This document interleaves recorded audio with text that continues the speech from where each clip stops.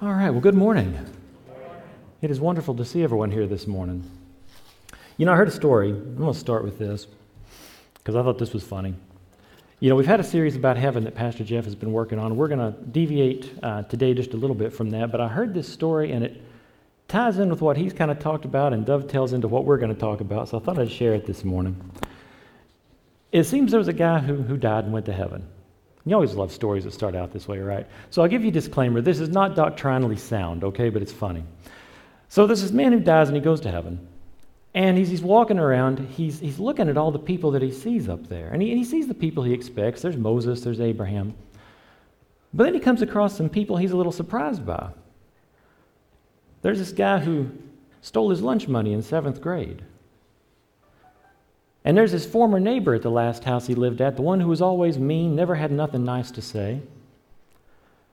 There was this guy who routinely knocked his trash cans over going down the road. He sees a guy who hit his mailbox one time. He sees a guy who chewed him out at the grocery store for no reason. He's seeing all these people that are just mean, nasty, awful people. And the more he's walking along, the more he's thinking, something's not right. You know, this is the problem. I got a problem with this. These are not nice people. And we're in heaven. So finally he pulls Peter aside and he says, "Hey, Peter, I got a question." He says, "Yeah." He said, "Look, since I got here, I've been seeing all these people that are awful. I mean, we're talking, these are just trash. These are terrible, horrible people. And everywhere I've been walking along, they're all just looking at me in stunned silence. Nobody's saying anything." He said, "What gives?" He said, "Well, son, I hate to break it to you, but they're honestly kind of surprised to see you here."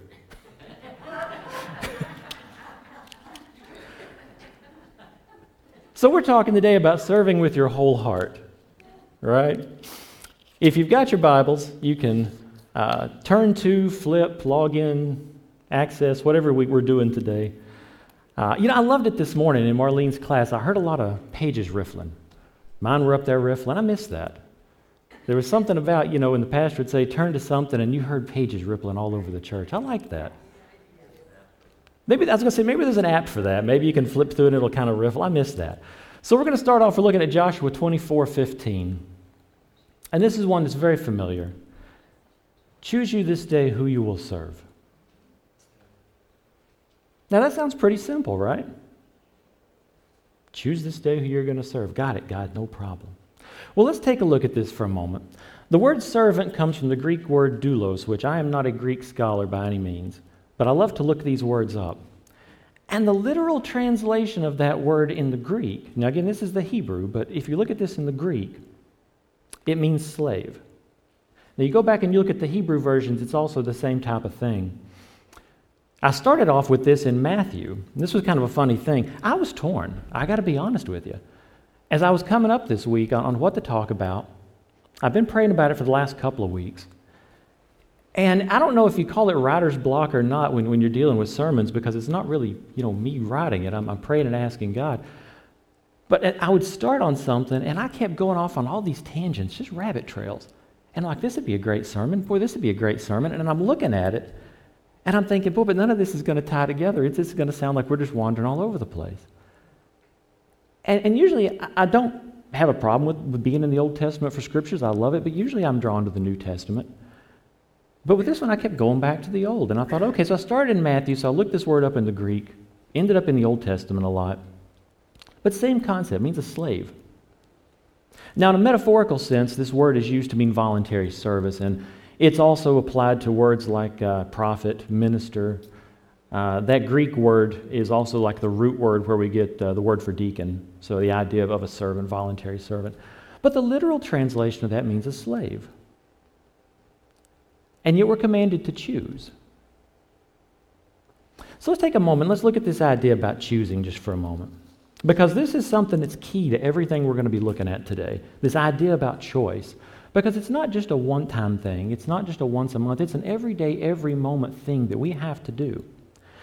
So if we go to Deuteronomy, this is the chapter 30, we're going to start in verse 15. And God says, "See, I have set before you today life and good, death and evil. If you obey the commandments of the Lord your God that I command you today, by loving the Lord your God, walking in his ways, keeping his commandments and his statutes and his rules, then you shall live and multiply, and the Lord your God will bless you in the land that you're entering to take possession of it. Now let's just stop right there for a minute. Don't you love it when a teacher gives you an answer to a question? He gives you the answers up front. But have you ever had those problems where they give you the answer and you still kind of scratch your head? This is not really an easy list that he gives you here, is it? If you really think about what he's telling you to do, walk in his ways, keep his commandments, keep all the rules. Yeah, but God, what about when this person does this thing that's mean? What about when this guy gets in my face? Marlene, you were talking about that. People don't want to hear things, right? You mean I can't yell back at them? No, you can't yell back at them. Well, but why? Well, right here he's telling us, here's the things you have to do. But if your heart turns away and you will not hear, but you're drawn away to worship other gods and serve him, I declare to you today, you shall surely perish. You shall not live long in the land that you're going to possess. I call heaven and earth to witness against you today, that I have set before you life and death, blessing and curse. And then just to make sure he's saying which one are you going to pick, just to make sure we get it right, he tells us, therefore choose life. He makes it easy for us. That what? That you and your offspring may live, loving the Lord your God, obeying his voice, holding fast to him, for he is your life and your length of days, that you may dwell in the land.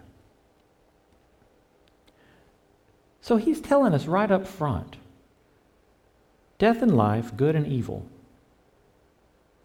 In a lot of ways, it's up to us. He sets it before us, and he tells us, I need you to choose. I'm giving you the option to go both ways. Take a look at it and see what you want to do, but I would choose life if it was me. Well, Gil, you mentioned talking about starting out in Isaiah, looking for a verse. I did find one in Isaiah I liked. It was in chapter 1, verses 19 and 20 that says what? If you are willing and obedient, you shall eat the good of the land. So we see this same concept repeated. And you remember, I've said this before, if God finds it important enough to repeat a concept in Scripture, it really ought to catch our attention that we should listen to it and try and do what it says. But if you refuse and rebel, you shall be eaten by the sword, for the mouth of the Lord has spoken. Now, willing and obedient, that sounds pretty straightforward, but I like to go back and just to make sure I really have a clear understanding, I like to go back and look these words up.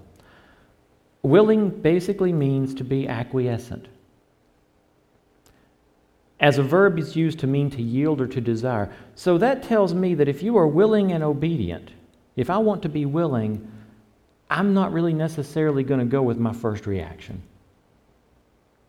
My first inclination is probably not going to be the right one because I have to yield to something higher than myself. The primary meaning of it means to be positively inclined to respond to some authority. Well, in this case, which authority are we talking about? We're talking about the authority of God Almighty. So it's our job to yield to him. And yet he still gives us the choice. Now the word obedient means to hear intelligently, but it also has the clause with understanding. So it's not enough that we can just take a verse here or there and kind of run with it, right? We have to really dig in and figure out, God, what does your word say? What am I supposed to do? If I'm going to be a servant, I need to know what my job is, right? I need to know what I'm supposed to be doing every day. On the flip side of that, refuse and rebel.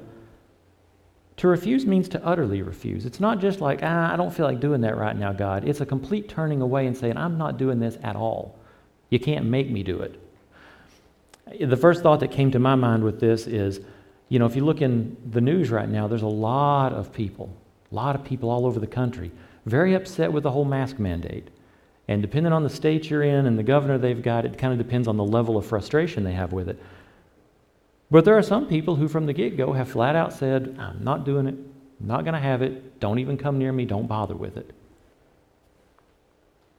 And yet God's Word tells us that all authority is given by God.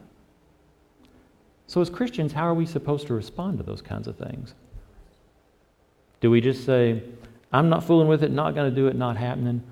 Or do we say, I don't like it, but I'm going to yield to this, Not out of respect for your elected officials, but out of respect of what God's Word tells us to do. Food for thought.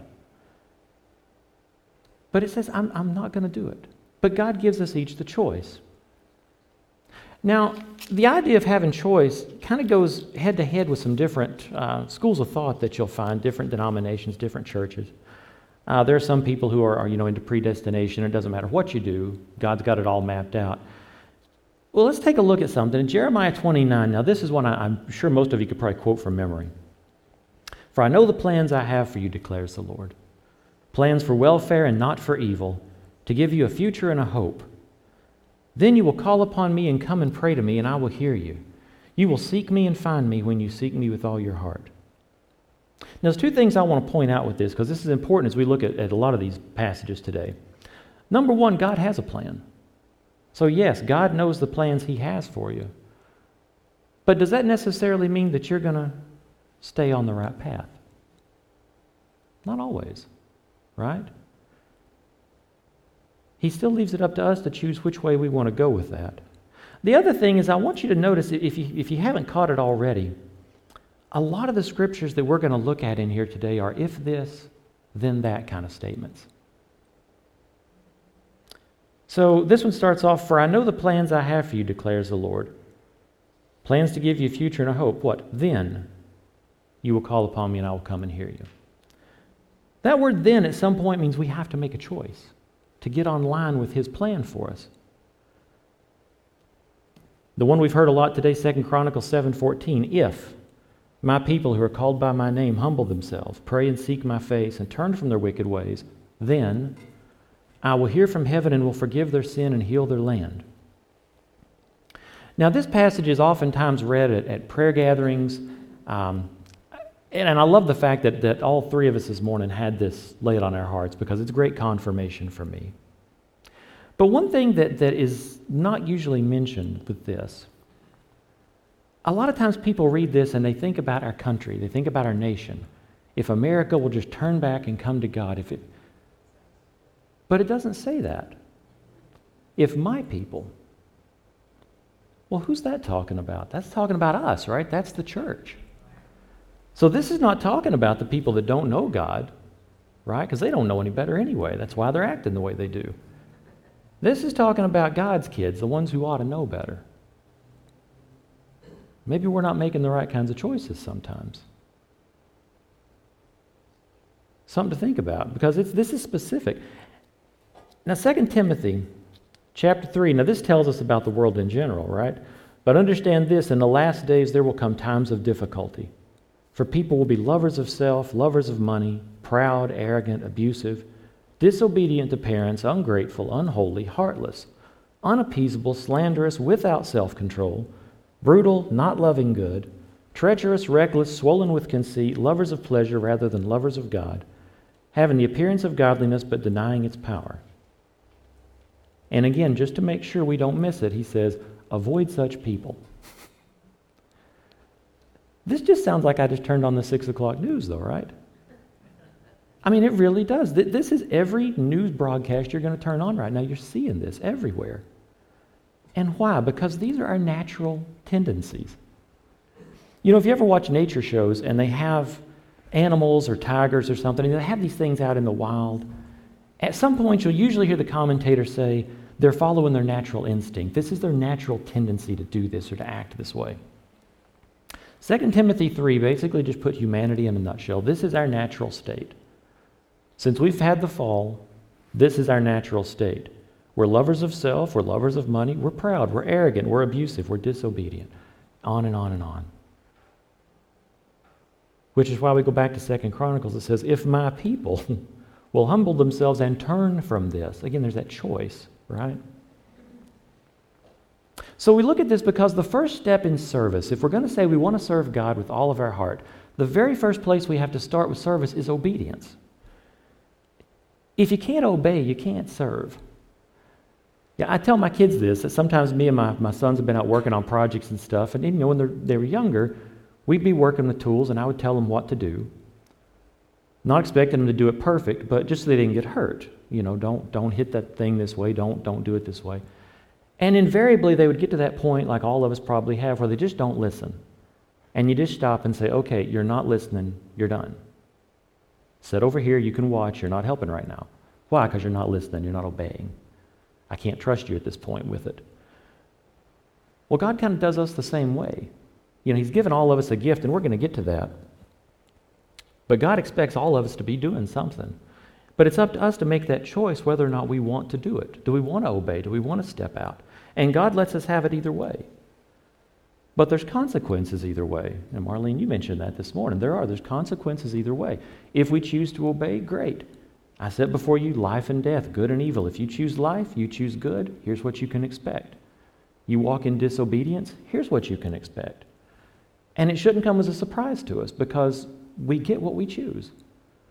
You know, if you think about going up to a buffet line, you don't pick out a dish and say, I want the steak or I want the chicken, and then they hand you something totally different. And you're like, oh, that's not what I chose. Okay, great. No, you get what you choose. It works the same way spiritually. I'll give you a good example. It's God's plan that everyone be saved, right? That's God's plan. Does everyone get saved? No. But Jeremiah says he knows the plans he has for them, right? He knew the plans he had for those people, and they didn't get saved. Why not? Well, the predestination group would kind of tell you, well, God knew who was going to get saved, and so we don't have to do anything. No, the point of it is they chose not to listen. Sadly, you think, well, maybe they never heard. Well, now it starts coming back a little bit more on our end of things, because whose job is it to tell them? Ours, right? It's not just me. It's not just Pastor Jeff. It's all of our jobs. Because God has the plan for them. It's His will that they be saved, and yet people die every day that don't have a clue who their Savior is. And that pattern is consistent in every area of life. Everything in the Bible pertains to this simple matter about choice. So if it's fair and we want to say, yes, we want to do God's will, I think that's a fair statement. Would everyone, if you say, do you want to do God's will, the answer should be yes, right? We do.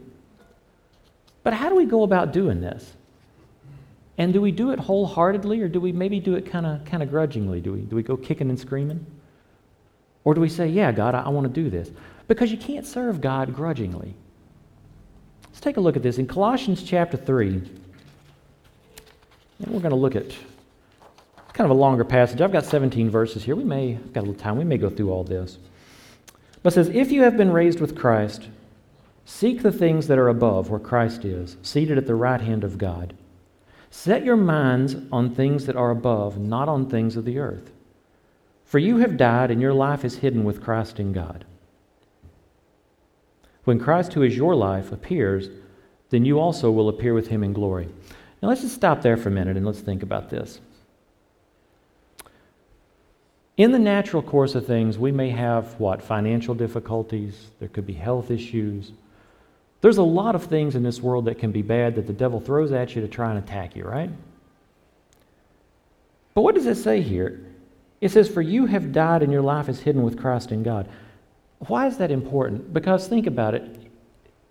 How much does a dead person worry about paying the bills? Probably not a lot, right? Usually when someone passes away, the common phrase you hear at some point is, well, their troubles are over. Their troubles are behind them, right? Well, now we know physically we're still alive here, but the concept of what this is saying is keep your focus on God. Don't look at the storm that's around you. A lot of the mistakes that are in the Bible are there for our instruction, right? To show us this is an example of what not to do. Walking on the water, right? What happened? Looks around. When he sees the storm, that's when he sinks. He was serving. He knew it. He said, God, if it's you, tell me to come on out. He stepped out willingly. But the minute he stepped out, he started looking around. And now all of a sudden, whoa, this looks bad. And that's when he sank. Same thing happens to us. If God tells us something to do in His Word, or gives us an assurance in His Word that He's got something covered, are we okay with that? Do we accept it? Or do we still worry about it? Do we still have to try and figure it out? And that's one that I used to struggle with and have to catch myself with sometimes, because I'm a figure it out kind of guy. I don't like not having plans. You know, my wife will tell you, I'll sit there and I'll start running down scenarios, and I've got all this stuff drawn out, trying to cover all the bases. You know, I've gotten to a point to where I've started kind of giving that up. Because God has showed me so many times that His plan not only is better than anything I would have come up with, it usually comes from a direction that I had no clue where it was coming from, and works in a way that if you'd asked me, I'd have said, there's no way that can happen. So I give up. You know, God has a plan. He does what He wants to do. I just try to follow along and as best I can. But look what He says to do. He says, put to death, therefore, what is earthly in you. Sexual immorality, impurity, passion, evil desire, and covetousness, which is idolatry. That covers a whole lot just right there. And He says to put them to death inside of you, so they're not even, when these things come up, they don't even bother you. You don't notice it. You're not looking at that. Because it says, on account of these, the wrath of God is coming. And in these, you too once walked when you were living in them. But then He also says, now, put away anger, wrath, malice, slander, and obscene talk from your mouth. Don't lie to one another. Why? Because you've put off the old self, right? When we accept Christ, we accept that new self. The old part of us is dead. It's gone. So He's saying, don't do that stuff. It says, here there's not Greek and Jew, circumcised and uncircumcised. I wish this was a message that was making it out right now. Because if you wanted to put this in a modern setting, so many pastors could stand up today and say, you know what? Here it's not black, it's not white. Christ is in all, we're in Him. One body of believers. I would love to hear that message talked about so much today, because there's so much opportunity for that, and our country needs so much of that.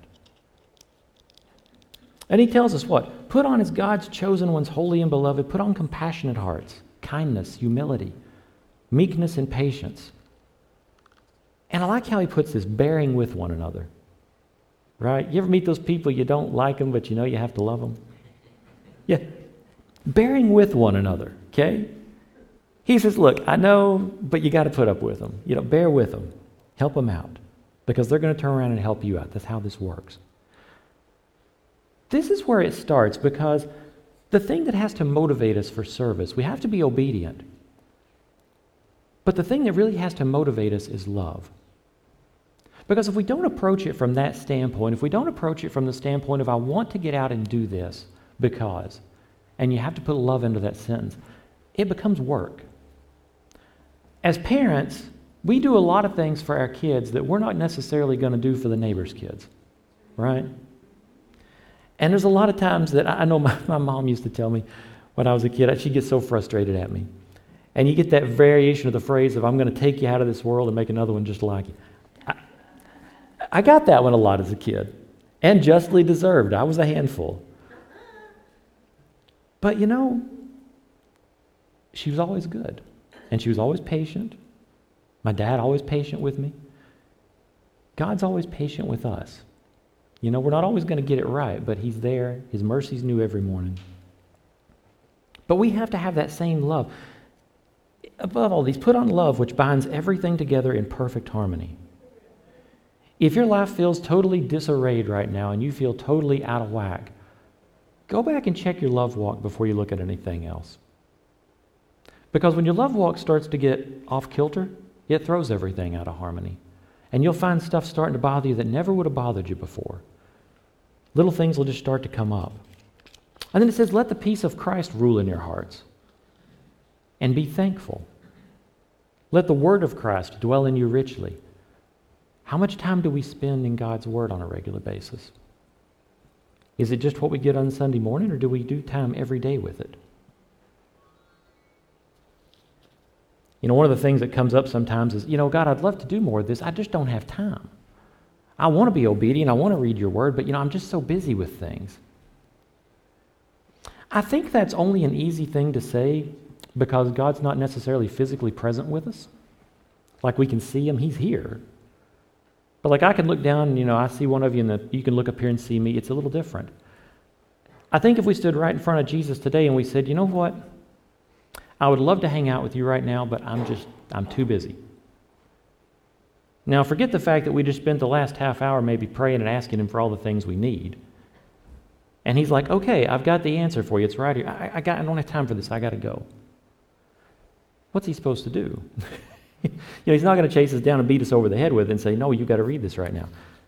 He gives us the choice, right? We have to make that choice to say, no, I'm going to set this aside. I'm going to stop. Why? Because I want to do this for God. Look what it says a little further down in chapter 3, verse 23 and 24. It says, whatever you do, work heartily as for the Lord and not for men, knowing that from the Lord you'll receive the inheritance as your reward, because you're serving Christ. Whether we're doing our jobs, whether we're doing work for the Lord, doing ministry work, He tells us to do it heartily. He doesn't tell us to do it half-heartedly, not grudgingly, not because I have to. Have you ever worked at something heartily? I mean, you really have worked at something. Maybe you were in sports, and you really wanted to make first string. You really wanted to do it. So you were out there every practice. I mean, just getting the stuffing knocked out of you. You were pounding it. You were doing everything you could. Maybe it was something with music. Maybe it was art. Maybe it was history, some other subject you liked. Maybe it's a hobby, building a car. Maybe, whatever it might be in your life that's really something that motivates you and drives you. When you do it, you don't just kind of sit there and be like, I'll do a little of this. Okay, I'm good. I'll come back next week. You do it heartily. You get after it. And every minute you're not doing it, you wish you were. Anybody else have things like that? I have things like that. I can't wait to get back to them because I'm excited about it. I want to do it. Well, that's what we should be doing in everything. If you figure out how, let me know, because I'm not there yet. I'm working on it. But God says to do it heartily. Why? Because we're not working for men. We're doing it for God. That's that attitude of service, though. And it comes from love. It's motivated by love.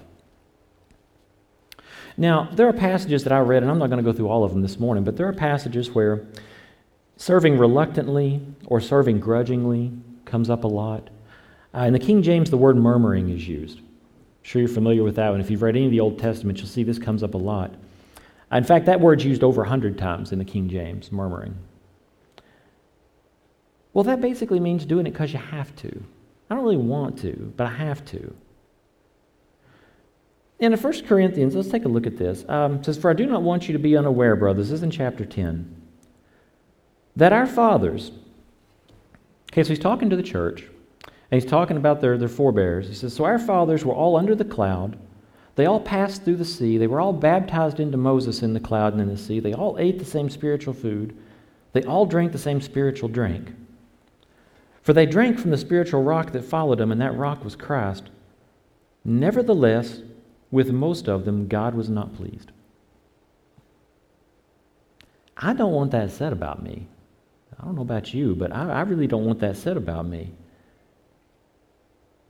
But why?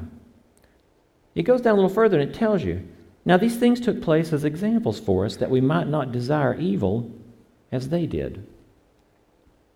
Do not be idolaters as some of them were, right? This is just, the people sat down to eat, drink, they rose up to play. Okay? That phrase tells me that they come in, they get fed, and then instead of going out and doing the work they're supposed to do, they're off there goofing off. They're not getting it done. Don't indulge in sexual immorality as some of them did, and 23,000 fell in a single day. We must not put Christ to the test. Nor grumble as some of them did and were destroyed by the destroyer. Now that can mean two different things. The idea of grumbling can be something we say on the outside. I can't stand this. I hate this. This is just the most aggravating. Why do I have to do this? Most often, though, it's something that we say on the inside. Maybe we come into church and we put on our church faces, right? We're all smiles. We're all happy. And maybe we're sitting there singing things like, oh, I can't stand this music. I don't like this song. I don't want to worship God. Oh, when is that preacher ever going to be quiet? I got things to do. This is dull. Whatever it may be, right?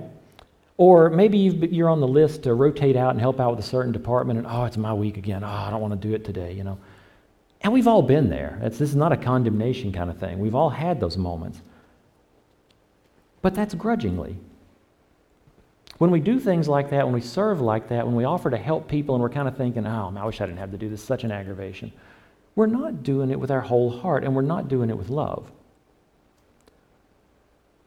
And if we're not doing it the right way, God's really not pleased with that. So we have to check ourselves. I mean, Philippians puts it really plain. In chapter 2, verse 14, Paul just says, do all things without grumbling or disputing. Yes, I have used that scripture at home with the kids a lot. Do it. Don't gripe about it. Why? The Bible says. But I have to tell myself this sometimes too. I'll be upset and fussing about something, and I'll be like, I don't want to do this. Why do I have to do? Oh. And usually God gets a hold of me in the morning. He's like, you're griping again. Oh, I'm sorry. I shouldn't do that. And it's not that God wants us to be blissfully ignorant, okay? Some people get this mistaken concept, and they go the other way too far with it. They say, okay, everything's horrible and awful, but I'm just great. I'm just going to... No, things are going to be hard. We're going to have hard times, and it's not saying we should be happy about that. It's not saying we should be overjoyed to be going through a difficulty. And it's not saying that we should put on some kind of false joy for doing something we really don't like. What it means is that's an area, if you think of sculpture. Now, I've always been amazed at really good sculptors. Whether it's ice sculpture or stone or marble or something, they take these massive blocks and they just start chipping away at it. And you start getting this rough outline, and the more they work on it, the more realistic it looks. And I've seen some pieces that have just absolutely amazed me. We went down last year. If you've never been, they have a thing here in York where they have ice sculptures in the city that they do. And we've taken the kids down and gone and looked at it, and I'm amazed. And it's also pretty cool because they have things like blowtorches and chainsaws they do it with. So, guys, that's a plus to go watch them do it. But they come up with the most amazing stuff. And I just sit there totally amazed and floored. I'm like, how did they do this? But they chip away those rough edges. God does that with us. As we grow in our walk with Him, if we come to Him willing and say, God, I want to serve. I want to do more. I see the news, I look outside, I see there's a world dying around me, and I'm sitting here on my hands, and I want to do something. I don't want to show up with nothing. I'm not looking for fire insurance. I want to get on the other side and say, God, here's the stuff you told me to do. Look, I did my part. And Him say, well done. That is really the only attaboy I ever really want. It's nice to get it from work. It's nice to get it from, your spouse or whatever. But I want that one from God. I really do. And if I'm being honest, I know there's some days where I've sat there and said, yeah, I missed it today, God. I'm glad you didn't come today because this was not a good day. I blew it. Thanks for giving me another chance. But He works on us. If we come to Him with that willing heart and say, God, let me love as Christ loves. Teach me how, because I don't know. And He knows we don't know. But we get in His Word and He'll show us. And as we spend time in His Word, He starts to chip those rough edges off. He starts to smooth them out. And we start to react and do things in ways that surprise us. There have been times that, the kids are a great example. Sometimes kids, they just do things that you just have to get up and walk out of the room for a minute. Maybe throw the pillow over your face, scream, beat your mattress, something. You're just so frustrated, it's like, they're just driving me up the wall. Well, now, I've got 5 at home, thank you, God. And now there are things that happen, and it's like, it happens, and you're just kind of like, okay, we'll clean it up, whatever, no big deal. It's not the end of the world. And my older 2 will tell you, okay, my firstborn will tell you, gee, Dad, you have mellowed out a lot. Boy, if I'd have done that, you wouldn't have just stopped at that. I'd have been in all kinds of trouble. And yes, and then of course the younger ones are sitting there with that look on their face like, yeah, I'm the baby, yeah. Getting away with it, that's okay. But that's that grace, that's that growth in love that God has given me as a father. It's like I see things and instead of flipping out, that's not a big deal. Nobody's hurt, we can fix this, whatever, it's okay. Was I like that initially? No, I was not. I'm an only child, so a house full of kids, I was not used to that. God had a lot of work He had to do here. But I'm so glad He did. And whatever area He's called you to do, if you'll give yourself to God with that wholeheartedness and say, God, I don't want to hold nothing back. If it means I have to be embarrassed, okay, fine. If it means I have to do something else terrible in my mind, Okay, fine. I want to do it. And you know the great thing I've learned about God, He doesn't just throw you off in the deep end of the pool. If you come to Him and say, God, I want to do something for you, I'm ready, what can I do? He knows you, and He knows what you need to grow. So He'll start you off with something that's doable. Maybe it stretches you just a little bit, but He'll let you do that and give you time to get used to it, and then time to start growing a little bit more. As long as you plug that desire in and feed that desire in, He's going to keep giving you stuff. It's when we pull back and say, no, I'm good. I ain't got time for this. I'm busy. He says, okay. And then we go on for a little ways, and that's when we find ourselves having those wilderness and those valley moments and say, God, how did I end up here? And sometimes we blame God. God, why did you let this happen to me? When we get to that quiet moment where we're ready to listen, we get through all the anger and all the frustration and all the hurt, and we're really ready to listen, my experience anyway has always been God says, well, it's back here when you decided to walk away. Yeah. But then we come back. And aren't you glad for God's mercy? Because when we pray and we ask God and say, yeah, you're right, I totally, this is just funny, but I'm sure God loves hearing that. When we say, yeah, God, you're right, like He would be wrong. You know? Yeah, gee, you're right, God. But He comes back and He says, you know, it's okay. And when He restores us back to that fellowship, it's not like we have to take months and years and work our way back to where we were. It's almost like hitting the reset button on a video game. He picks us back and He says, boom, okay, this is where we were at. Let's just keep going again. This is good. We don't have to earn it back.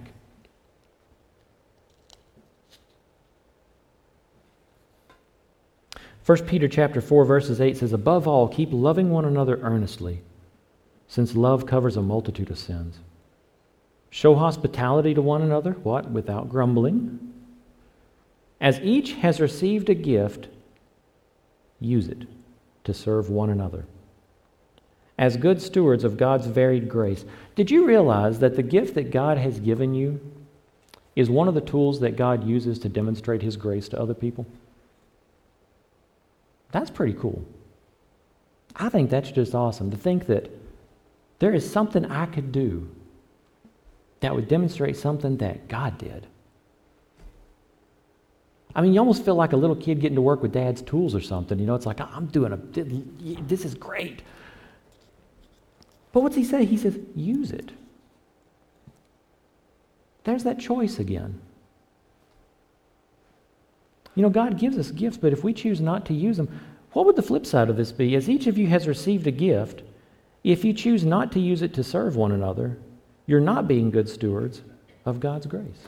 You're not demonstrating my grace. That's the flip side of that.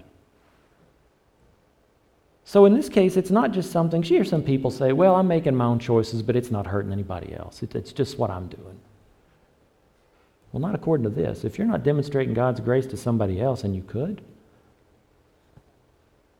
that's just being selfish.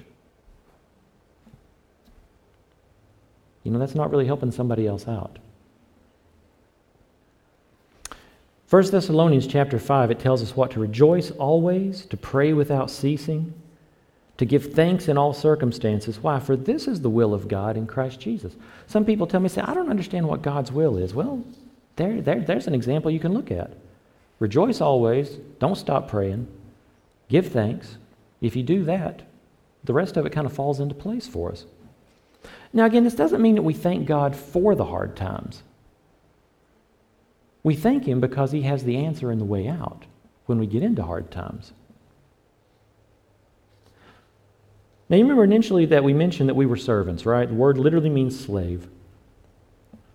And if you said, I want to be a servant of God, I think we could all say we would say that, right? We want to serve God. We want to do that.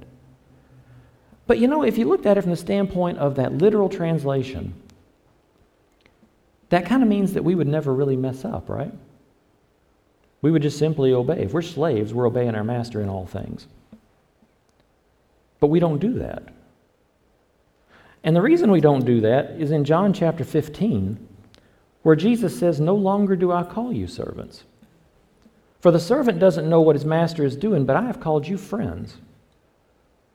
For all that I have heard from my Father, I have made known to you.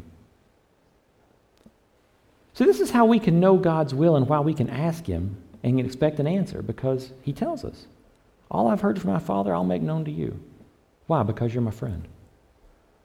It's kind of like we got promoted, right? We're not just servants anymore. We do still serve. We have obligations. But now this is God. This is Jesus Christ, who God incarnate, right? God is saying, I've called you my friend. Now, most of you are familiar with the story of the prodigal, and we're not going to look at the whole thing today. But the story, the young man is there in the kingdom. He tells his dad, hey, I want my inheritance now. Dad says, okay. He goes out, he wastes it, comes back and says, I'm not even worthy to be here. And his dad comes down and running and gets him and says, hey, it's my son, let's have a party. He's back. Bring out the best stuff. Bring out the fatted calf. Bring out the rings and the robes. This is wonderful. But now let's pick it up in chapter 25. This is Luke 15. Because this is a part of the story that often gets overlooked. But it says, now his older son was in the field, and as he came and drew near to the house, he heard music and dancing. And he called one of the servants and asked what these things meant. And he said to him, your brother's back. Your father's killed the fatted calf because he's received him back safe and sound. But the older brother, look, he was angry, and he refused to go in. And his father came out and talked with him, but he answered his father, he said, look, all these years I've served you, I have never disobeyed, yet you never gave me a young goat that I might celebrate. But when this son of yours, you can just hear a brother saying this, when this guy comes home, he's devoured your property, he's killed, you're giving him the fatted calf. And the dad says to him, son, you're always with me. All that is mine is yours. It was fitting to celebrate and be glad, for your brother was dead and he's alive. He was lost, but now he's found. Look at how the dad answers him. He says, all that I have is yours. When we really begin to get a hold of God's word and realize who we really are in Christ, we're going to have a hunger for it. And as we draw closer, we begin to realize that all of the book applies to us, not just bits and pieces. Nothing has passed away. The only limiting factor is ourselves. Do we really believe it or do we not? From that very basis comes the foundation of our faith, and faith always produces action. If you're having real faith, if you're looking at serving with your whole heart, real faith in God's word is always going to produce action. Why? Because faith without works is what? It's dead. And if our faith is dead, then what we basically have here is a social gathering, not a place where we come together to experience the one true living God. If you're holding back, you can't really serve God wholeheartedly. I talked to some people, and like I said, we've gone through and looked at a lot of this, and you see a lot of if this, then this kind of statements. And I've had people tell me things like, well, yeah, you can't always take them that way, though. Sometimes they mean this, sometimes they don't. But you read through there, there's never a clear indication of, okay, this is a passage that's kind of one or kind of the other. I like to be crazy enough to think God inspired this book. If God said, if you do this, then you're going to get this, I'm going to accept that as truth. It's a true statement. I'm not going to question it. I'm not going to say, well, yes, but. Because every time I've heard somebody question a passage of Scripture, they always tell me the reason they question it is based on, well, my experience. And it's not that we want to discount experience, but maybe there was something we missed. Maybe there was something we didn't see. Who knows? I knew a pastor one time who, when I initially heard him, he was very big on preaching healing. I listened to some of his older sermons. He was one we were looking to hire at a former church. And several sermons in there of, yes, God heals. And that was kind of unusual because for the denomination, they were iffy on healing. It wasn't something they really talked about much. But he would just throw it out there. It's like, yep, this is what the Bible says verbatim. Here you go. And after a few years, I heard him preach again and got to talking with him because he'd changed a lot of it. And he'd really retracted a lot of some of his initial beliefs. And I said, what happened? What's going on? And he said, so-and-so, this person got this issue and this person had this and they died and, we prayed for them and, I guess maybe we just missed it. God says this, but maybe we got this part wrong. I'm not even going to inject an opinion. I'm not going to say, well, he didn't have faith. That's not my place to say. I'm not going to question what he's going through. But I will say this, if we ever get to a point where we basically go against what God's Word says, we're missing the ball somewhere. It's not God. His Word doesn't change, and His Word's always faithful and true. If we're going to say that, that means we have to accept it regardless of circumstance. That means even in the midst of the storms that we see going on around us, we have to continue to serve. We have to continue to put ourselves out there and say, God, I want to do what you want done. You know, I read sometimes like the Voice of the Martyrs and some of these, and I think sometimes we have difficulty saying something to somebody in our workplace. How are they going to react? What are they going to think? And then I'll read through an email and I'll read something about a person who their family was drug out of their home in the middle of the night. Their kids were killed in front of them. And they said, we're going to kill you too if you don't recant your faith, and they didn't do it. And suddenly my problems don't look so big. But the reality of it is, if we don't stand up now as Christians, it will get that bad at some point. We can't take a back seat. You know, it's not about just going to church and just trying to do the right thing. These are dark times, and I think there are darker days ahead. But I don't let myself get concerned with it, because what does God say? He says His Word is a lamp for our feet. It's a light for our path. Yea, though I walk through the valley of the shadow of death, I will what? Fear no evil. Why? Because you are with me. Your rod and your staff, they comfort me. Whatever God has called you to do, whatever God is laying on your heart, whatever He's been dealing with you on, if you haven't stepped out yet to do it, do it. We're not guaranteed tomorrow. We're not guaranteed the next 5 minutes. But in the moment that you have, that's a moment of decision. We have a choice. And if we're not serving God the way we need to, we need to. We need to make that change. We need to make it today. It's not God's will that we perish. But He allows us our choices. And if we hold ourselves back and we don't share with others, if we don't tell people, you know, look, here's how you get out of this mess. We can't do that. And He makes it simple. Go back to Deuteronomy. Look at what we see in verse 15. He says, see, I've set before you today life and good, death and evil. And in verse 20, He gives us the answer. Therefore choose life, that you and your offspring may live. We can do that. God's given us His Word, and He's given us the ability to do it. What did He say we can do? Some things through Christ who gives us strength? On occasion? No, all things, right? We can do all things through Christ who what gives us strength. It's not out of ourselves. When we get to the point where we realize that we don't even have to have the answer figured out, He's already got it, it makes it so much easier. We just say, okay, I'll go do it. And we can trust that He's going to give us what we need as we go. Now let's pray. God, we thank You, Father, for Your Word. And Lord, like the statue, Father, we ask that You would continue to work on each of us. I know I look at my own life, God, and I see so many rough patches, so many things I still want You to smooth out of me. And I can see You doing it on a daily basis, and I'm so glad. God, it's my heartfelt plea, not just for myself, but for our church,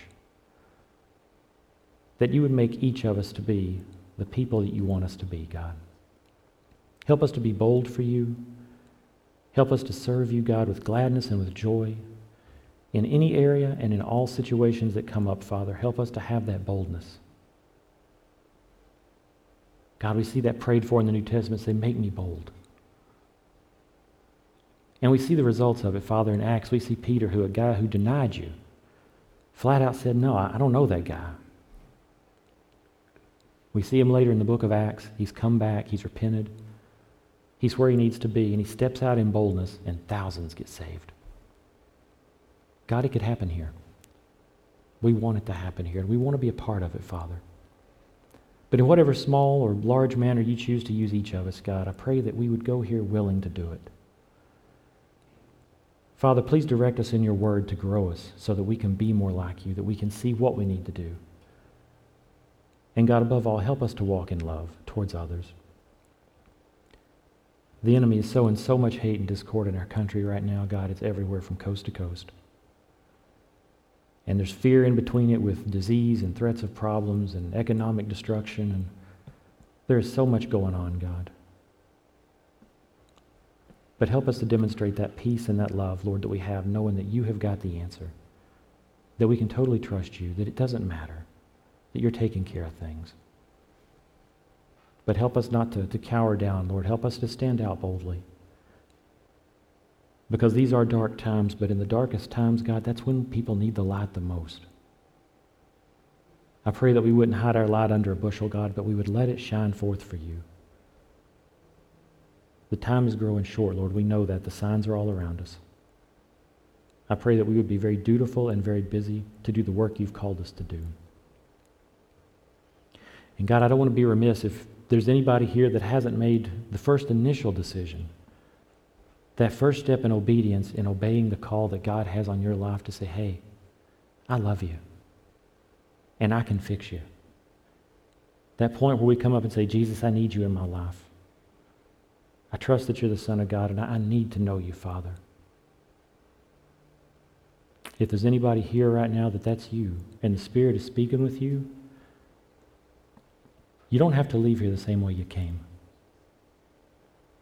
If you're watching online right now and that's you, and those words are really hitting home with you, and you're like, yeah, I've had this spot in my heart that just, I don't know what needs to fill it. There's something missing. You don't have to stay that way. The answer you're looking for is Jesus Christ. But if that's you and you're here, if you'd be willing to slip up your hand, I want to pray with you. I want to pray for you. If that's you and you're watching online, I'm going to pray with you. Father, you know our needs. You see us where we're at. And God, maybe there's somebody right now who's here or watching who says, what I really need is you, Father. For that person, I would just say, if you'll pray and say, Lord, I need you. Please forgive me of where I have messed up in my life. I need you to come in and take charge. I need you to be in charge of my life. I want you in my life. Say, Jesus, I need you. And if you really pray that and say, please forgive me if where I've messed up, make me right with you, Father, so that I can do what you need me to do, that I can be who you need me to be. If that's you and you've prayed that prayer believing it to be true, then you've got your answer. And your life will never be the same again, and it'll be better because you finally found that missing piece of what you needed. And Lord, for the rest of us that have already committed to follow you, God, we thank you that for those rough spots, you're continuing to work on us. We know that you're going to continue to do that, God. We have faith in it, and we trust you. And thank you for all that you do. Lord, we ask as we leave this place today that you would continue to keep us safe. Bring us all back together soon, Lord. We ask you to please take care of the pastor and his families who are traveling. Bring them back safely. And Lord, help us all to be more willing servants today than we were yesterday. And let that be our prayer every day going forward, Father. Help us to learn what it means to serve you wholeheartedly and then to make the choice to do it. In Jesus' name we pray. Amen.